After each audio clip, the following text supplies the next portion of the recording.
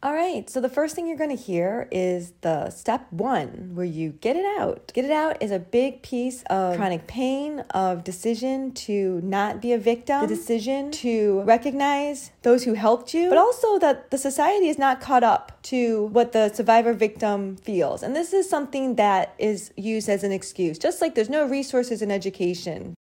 Their lies are so widely accepted that it transfers to rape culture and the stigma, the judgment, the labels on women. I learned early on that I wasn't going to be successful in typical society because people were coming after me in ways that seem positive, but no, it's predatory. Absolutely not. And nobody gets it. I'm trying to explain a sexual assault at a wedding, and this woman is trying to tell me, oh, he's just trying to date you. Excuse me? How can I be more clear? Remove the photos from your wedding album of me being gross. They don't see it. It's in front of your faces. I still need to let her know. I still would like those photos removed. Can't you see my bra? And the reason for that is because I wore the wrong bra that day. I didn't have a black bra. I only had a white bra. And I said, So maybe because I was should I get a black bra? Should I just wear the bra that I had? That was why when I saw the photos, it was like shock. Like, wait, just trying to date you. Not only do you see my bra, what is that person doing right there? Right there, you have evidence, as I'm telling you. This person made up a lie. Come back to my house. Everyone's going to my place. And then kept me there. Literally refused to get me back to the wedding party. Wow. And who are these people? Well, these are your bankers. These are your CEOs. These are your successful people. And why optics was the word that was taught to me by the executive at Kohl's. Oh, it's optics? I get it. So you're going to use special needs when it works for you, but secretly behind closed doors, you're literally abusing this child. Okay, that's another C. Connected to marketing, connected to a company, which is kind of scary because I've learned they'll do anything for money, right? That's why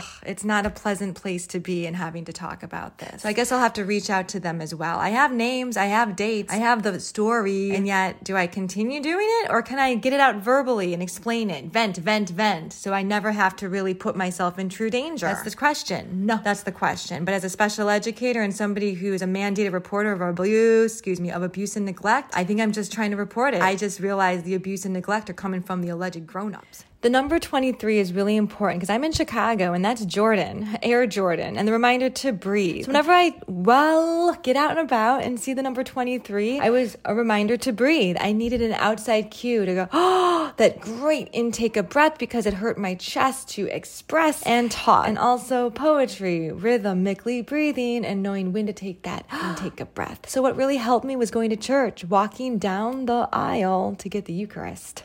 And it was an environment where church people aren't allowed to judge. And walking closer each step, wibbly-wobbly step, to the body of Christ helped dampen it. Also, 2-3-2-3 became a combo, like the 1-2 punch combo of stab, choke, whatever. The reason for that is because of, hold on, let me hold it. The reason for that is you repeat yourself so you don't lose the thought entirely. Oh yes, because of 4-5-4-5-4-5 sequence and that flip. When it goes to 4-5, when you count that transition, it's like getting hit in the face again. I guess my sensory is just really sensitive after physical assault, but how many years did it take? How many assaults at the workplace? I think one should be enough, that your boss should come in and say, you're not supposed to get hit. But this administration said special educators and paraprofessionals are meant to get hit. How do I know this? Because my paraprofessionals told me. And if this is the voice of anger and outrage, okay. Because now you're becoming a PTSD trigger and they flipped it. Oh, you're aggressive.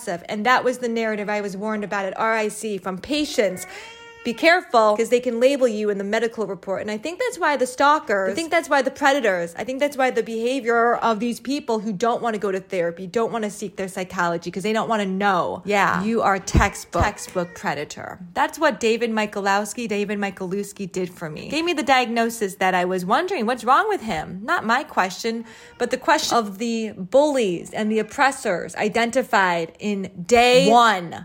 Literally, you identified your oppressors. Wow, you're ahead of trauma because everyone has trauma. But you're so much more ahead of it than others. But what do you do with that trauma? That's what I want to know.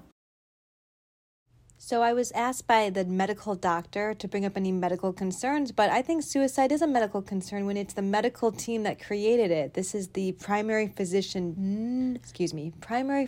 I'm going to try to let her know again that this has to be addressed. We'll try again. And here's the next C. Today, I'm going to now go to Chase Bank and talk about what happened here because I need to move my business account. But this person definitely let me know the strategies used to get a good evaluation because isn't that your money? And I want to change it. And also, we're planting the seed for parents bullying their kids. Thank you.